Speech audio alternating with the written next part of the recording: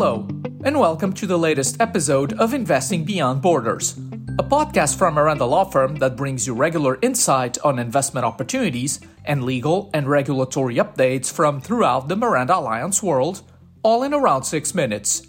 This week, we bring you news on the digital economy in Portugal, mining developments in Senegal, oil sector and privatization news in Angola, and other major developments in our jurisdictions.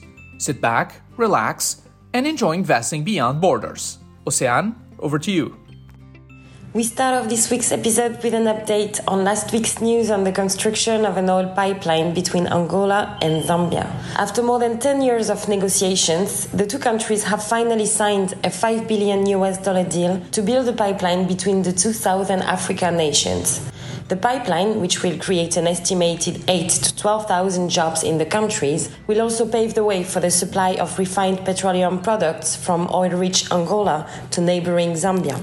As also reported in the previous episode, Angola's National Agency for Petroleum, Gas and Biofuels launched a new petroleum licensing round, having put on offer several blocks in the onshore Lower Congo and Kwanza basins. Proposals must be submitted by 5:30 p.m. on 9th of June 2021, with interested parties now able to access the data packages upon payment of a $1 million entry fee. In the meantime, 5 more companies have been added to the ongoing privatization program in Angola, including Damer Gráficas, CIF Cement, CIF SGS Automóveis, CIF Luando Brewery Company, and CIF Logistica. Within the same program, the government also approved the sales strategy with the Zarar Group, which operates in the real estate and logistics areas, among others, setting the stage for this year's privatization of telecommunications company Net1 Cable TV and Multitel. It's worth noting that to date, the Angolan government has divested itself of 39 state-owned assets, with an approximate value of $580 million. 2 agreements were signed last week for the promotion and reciprocal protection of investments between Angola and the UAE and Angola and Spain. The agreements guarantee wide-ranging investment protection and security and are pivotal to solidifying the economic relations between Angola and the two countries. In Cape Verde, Italian investors intend to invest €12.6 million in a resort on the island of Boa Vista. The project includes the construction of a hotel, 2 restaurants, a dance hall and a spa in an area that covers over 12,000 square meters. The so-called Lagoon Resort has been granted tourist utility status, providing tax benefits to the project's promoters. The project is a clear indicator that investors continue to be interested in the country, despite the negative impact of the COVID-19 pandemic on the tourism sector. In Cameroon, the government launched an open international tender for the selection of companies to supply petroleum products to local importers. The consultation involves the ship-to-ship supply of 390,000 metric tons of petroleum products in July, August and September 2021. Interested parties may submit their bids for one or more of the 3 lots on offer by 7th of May 2021. Meanwhile, Gabon is hoping to become one of the most attractive countries in Africa for investors by creating a business-enabling environment to be achieved by a series of reforms. As part of the new roadmap of reforms for the period of 2021 to 2023, developed under the Transformation Acceleration Plan, 13 measures have already been implemented. These include the liberalization of the share capital of limited liability companies, which eliminates the requirement of a minimum level of capital to create a company, and the implementation of the digital investment window that allows a company to be created online in just 48 hours.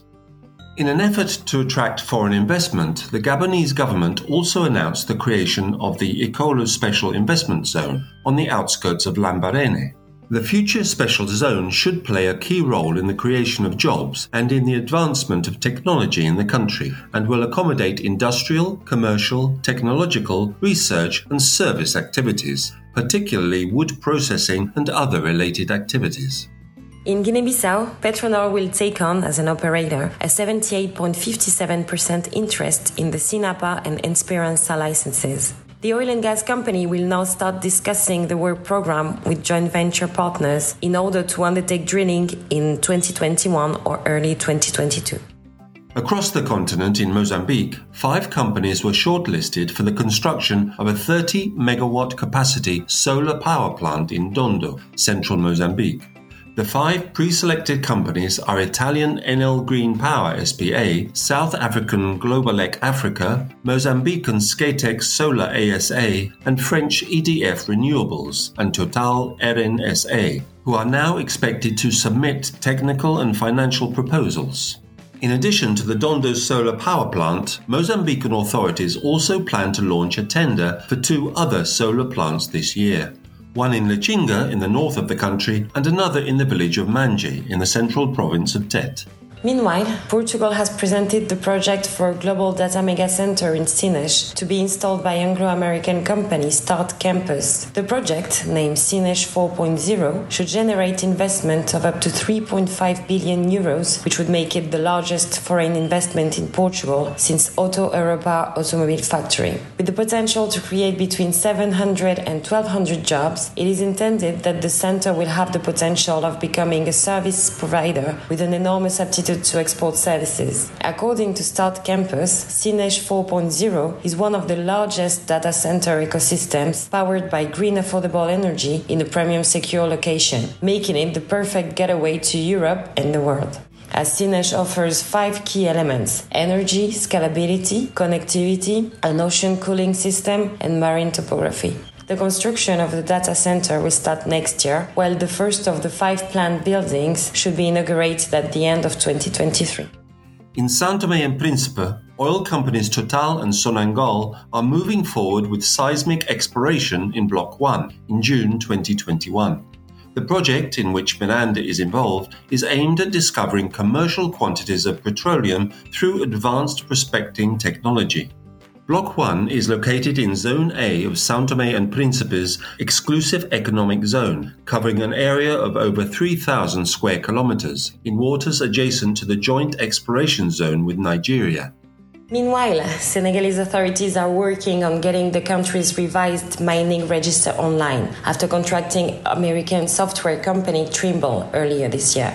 The register has been in the making for several years, but requires a number of updates to match the current mining legislation introduced in 2016. Online access to the mining register is essential to the development of Senegalese mining sector and will give it greater visibility among mining operators worldwide. Lastly, we are very proud to announce that 2 important projects in which Miranda Alliance has participated, the Angola Solar ECA and Mozambique LNG, were selected as 2 of the 10 perfect deals of the year at the 2020 edition of the TXF Awards. The winning deals were chosen following an extensive process undertaken by the TXF editorial team, which considered the industry's favorite deals. Congratulations to all the winning dealmakers. We hope you enjoyed this episode of Investing Beyond Borders.